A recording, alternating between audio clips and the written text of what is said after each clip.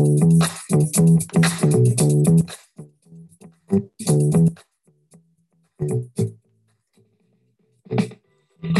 and welcome to the Powerful Ally Podcast. I'm your host, Kennedy Cobbin Richardson, and my co-host, Gentry Dwayne Richardson.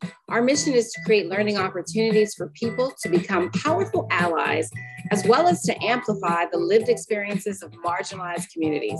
This podcast is for people who have embarked on a courageous journey to change the world. Yes, you are on a mission to become a powerful ally in all of the spaces and spaces you occupy.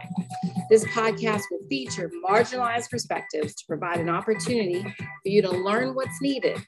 We will also invite you to be a part of our DEI book club and participate in this podcast as we break down characters and amplify fictional stories to real life events. If you like learning, listening, and leading, you're in the right place.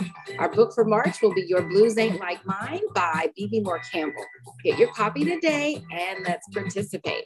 So let's begin and welcome my husband, Gentry D. Richardson. Hello, good evening. How are you and how's everybody? Hope everything's well. So I just want to start off with a question about this book you're reading. I love the book that I'm reading by Bebe Moore Campbell. It is set back in the 50s, right after Brown versus Board of Education. And it has an Emmett Till type event happening, and you kind of watch how the community deals with that from both sides. Well, you've got a lot of different characters in there, and I know we're going to talk about allies. Is there a character in the book that you feel would qualify as your favorite ally? So we're not done with the book, and so I don't know if he'll end up being my favorite ally, but there is a character, Clayton Pinochet, who is the son of one of the major planters down south, and he doesn't want to be like his dad. His dad clearly understands the relationship that they have with the Negras, as he calls them, and how important they are to his family's riches. And so he understands the utility of Black people, his father, but yet he doesn't want Clayton feeling too close to him. And Clayton sort of has a soft heart. And in many ways, he has helped. He has been an ally to some of the most tragic characters. So, for example, the woman or the grandmother of the person who gets killed, he sees her cry, and he even says at one point, of all the things he imagined, he didn't imagine her crying. And that really let me know that he doesn't understand fully the humanity of Black people. So even though he's an ally, he still has been socialized in such a way that there is a distance between him, and the Black people, that he loves. He talks about his nanny, who was a Black woman, and how much and how important she was, how he felt when she died. He also has a sort of side woman. He's not married or anything, but this woman is in the in the dark. No one knows. Well, everybody does know actually that he's with her, but it's not official. His father, thinks it's just sexual and not someplace that he could really land. So he has a lot of conflicts in his allyship, trying to please his dad. His lifestyle is bankrolled by his family and his family's money. So he's trying to figure out who he is as a man and how he could be true to himself. Okay, so there's two things there. One is interesting. He's still part of that, not knowing that Black people can feel pain. And then the other part is this woman that's in the dark. Is she a Black woman? She is. Okay. So he's not breaking ranks. So you might have to look for somebody else when you start talking about an ally, because he's hot. He's that typical will have lunch with you and talk to you, but still they're not going to break rank and do what it really takes to be an ally. is just going through the motions on the surface and being cordial. So that's interesting. Okay, well, we'll see how it turns out. But as far as where we are today and what we're talking about, I know we talked about Lyndon B. Johnson as being an ally. From my perspective, who's your ally that you're presenting today? And I know we're going to talk about a lot of them, and it's your turn. So I'm looking forward to who you're going to present as your ally. So today I am presenting Norman Lear, the creator of Good Times, All in the Family, Sanford and Son, and others. He is an icon when it comes to television and production, particularly back in those days. I was a fan of those shows, but I recently learned that he broke rank and took action after meeting with the Black Panther Party, who told him that that the Good Times and Sanford and Son were not helpful to the Black experience and narrative, and that they're both poor and basically never going anywhere. And so he took action and created the Jeffersons as a spinoff from the neighbor who was, living next to Archie Bunker, who was already a dry cleaner. And, now he was successful, had 4 franchises, and, is basically moving on up. Janae Dubois, the neighbor that we all know and love, beautiful Janae. She wrote the song Moving On Up. And it has become, somewhat of an anthem.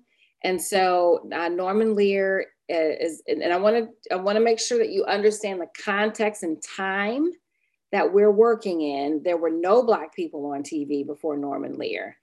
And while the stories, were impoverished, when brought to his attention, he made a change. Well, okay.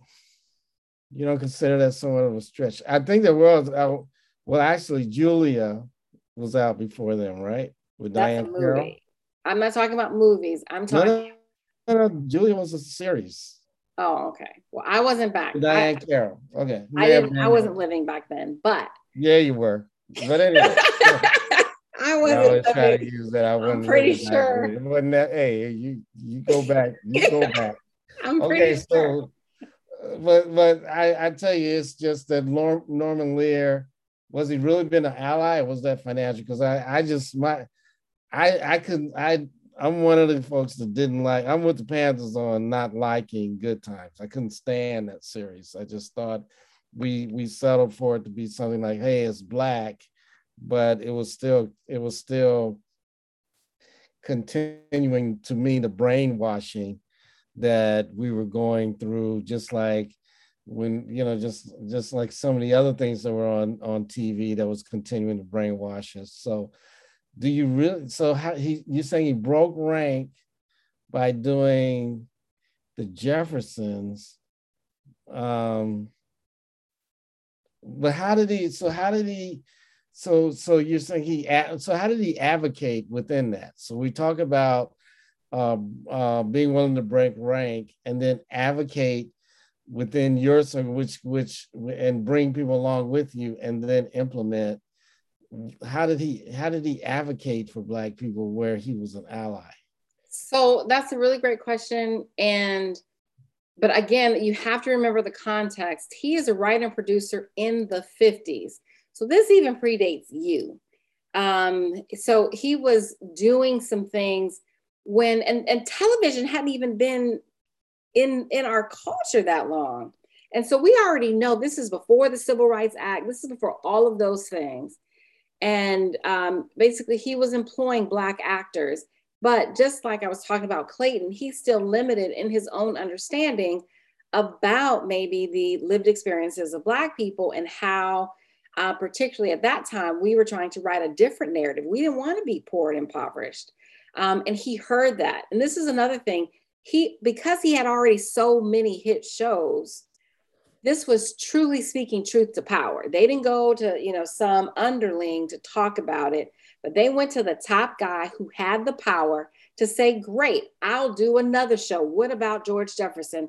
You know, we don't have to create something new. We can go right here with a character that's all that I've already cast, already a Black, because it could have been all white cast, but he always had very diverse cast. Secondly, in his personal life, he started more than 3 nonprofit organizations, mostly around democracy, diversity, equity, and around the entertainment industry. And that's very important to really bring Black stories to the forefront in their own humanity. And so he also is just about family. So all of his shows that he's done really center on family, and he started to really uplift and amplify the Black family as it related to George Jefferson while still being a situation comedy.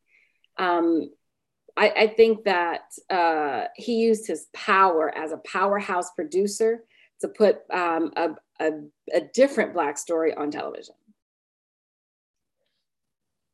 Okay, well, he did do a lot of shows, Maude and Mary Hartman and Archie Bunker. I just Carol Burnett. Did he do anything politically? One day at a time. That's what he did. I'm saying he started 3 nonprofits that were very politically minded, and he was behind the civil rights movement. In fact, recently, he's 99 years old today. Not today, but he's 99 years old. And he recently said, I don't know why I've never been put in jail. I mean, he's marched, he's stood behind people. Well, we do know why, because he's Norman Lear. But I am saying, though, that he has put himself on the line for the cause. Okay, well, all right. I mean, if we're going with Norman Lear, we'll go with Norman Lear. Because we said last time, what are the 3 things that we said it takes to be an ally? Be willing to break rank, to be able to and advocate and implement. Right. So he's an advocate. There weren't any successful Black family shows at that time. And he put George Jefferson, Sherman Hemsley, Janae Dubois, Marla Gibbs, all on the map. Okay. Well, it's a little stretchy to me, but I can hear. Why is it stretchy? I don't understand why it's stretchy. I really don't. I just even with Good Times, it was a little bit of a. He had Sherman Hemsley a little buffoonish sometimes on that. But it's that interpretation and what happens even though you put a show on. It's like the Jeffersons when John Amos was speaking up against the writing, they made him disappear in Alaska and stuff like that. So you're bringing too much to this conversation. So you didn't like Good Times. Well, he did it. I know, but just like Clayton Pinochet, and I'm glad we talked about that first, you can't hold him responsible for completely understanding the Black experience when he would have no reason why he would. How about bringing in Black writers? Well, he could, but I'm saying, but what he was approached with, he did. He didn't shy away. And that's the thing. That's the thing, I think. We cannot, we are prisoners of our own perspective. As he doesn't understand the Black experience completely, I don't understand the Asian experience or the Latino experience or the white experience. I need someone to tell me. And I'm saying when someone tells you something and you do something about it, he was already a millionaire. When you do something, he didn't have to do anything. And you do something about it, that has to mean something. But then it's just like, okay, well, that's not good enough. Well, there are some people who did nothing. Mm-hmm. Well, you know what? Here's something that helps with what you're saying. And it is that Lear was very vocal speaking against Trump and his policies. So that right there, I would say, doesn't make it as stretchy when he definitely, even then later on, he was very outspoken against what they were doing. And that's worth a lot to me right there. So, and they were supposed to be doing some event at the Kennedy Center, and he was outspoken to the point where the president even show up for an award ceremony that they were having, the Kennedy Center honors. So well, he actually got that canceled, but he was the first one. They were giving him an award. Mm-hmm. He said, "I'm not coming," and then someone else decided that they were big. And they canceled big. It. Yeah, that's showing his commitment over time, and that's showing him stepping up, because God knows a lot of those folks have not and are not stepping up. So for him to do that, and that means he broke rank even again. So I'm gonna roll with it. Let's put him down as number 2 as far as an ally. I really appreciate it because he is Norman Lear, and God has blessed him with 99 years of life. He's doing something right. He's doing something right. Anybody that stands up to Trump's doing something right, as far as I'm concerned. Yep, same. All right. Same, as the children would say. Facts, as they would say. Which, okay, I hate that saying, but yes, yes, facts. So, so speaking of social and community advocacy, what's going on with the 100? Well, we're excited because we're having our Leadership to 100 Way event this Saturday on UNLV's campus. And we are going to take some juniors and seniors in high school and those in college through the principles of leadership. It's our first kickoff to leadership workshops and development that we're doing. We've got General Andre Berry, who's a dynamic, incredible man, doing the moderating. So we're really looking forward to bring them in. And we're also going to base some of our curriculum on some of the principles within 1619. So we're looking forward to having that event on Saturday and really starting to develop our youth. What's the date? Saturday? February 25th. Okay. Starting at 9:00 on UNLV campus. Perfect. Perfect. Well, I know that's going to be an exciting event. You guys really work hard trying to impact the youth of our city, and so I really appreciate what you're doing. Thank you. It's what's really interesting is how much work there is still to be done. Yeah. So. All right. Well, I think we got another one in the can. Thank you so much for your participation. And I look forward to the next one when you can present your ally, and then I can judge whether or not he actually, he or she goes. Okay. All right.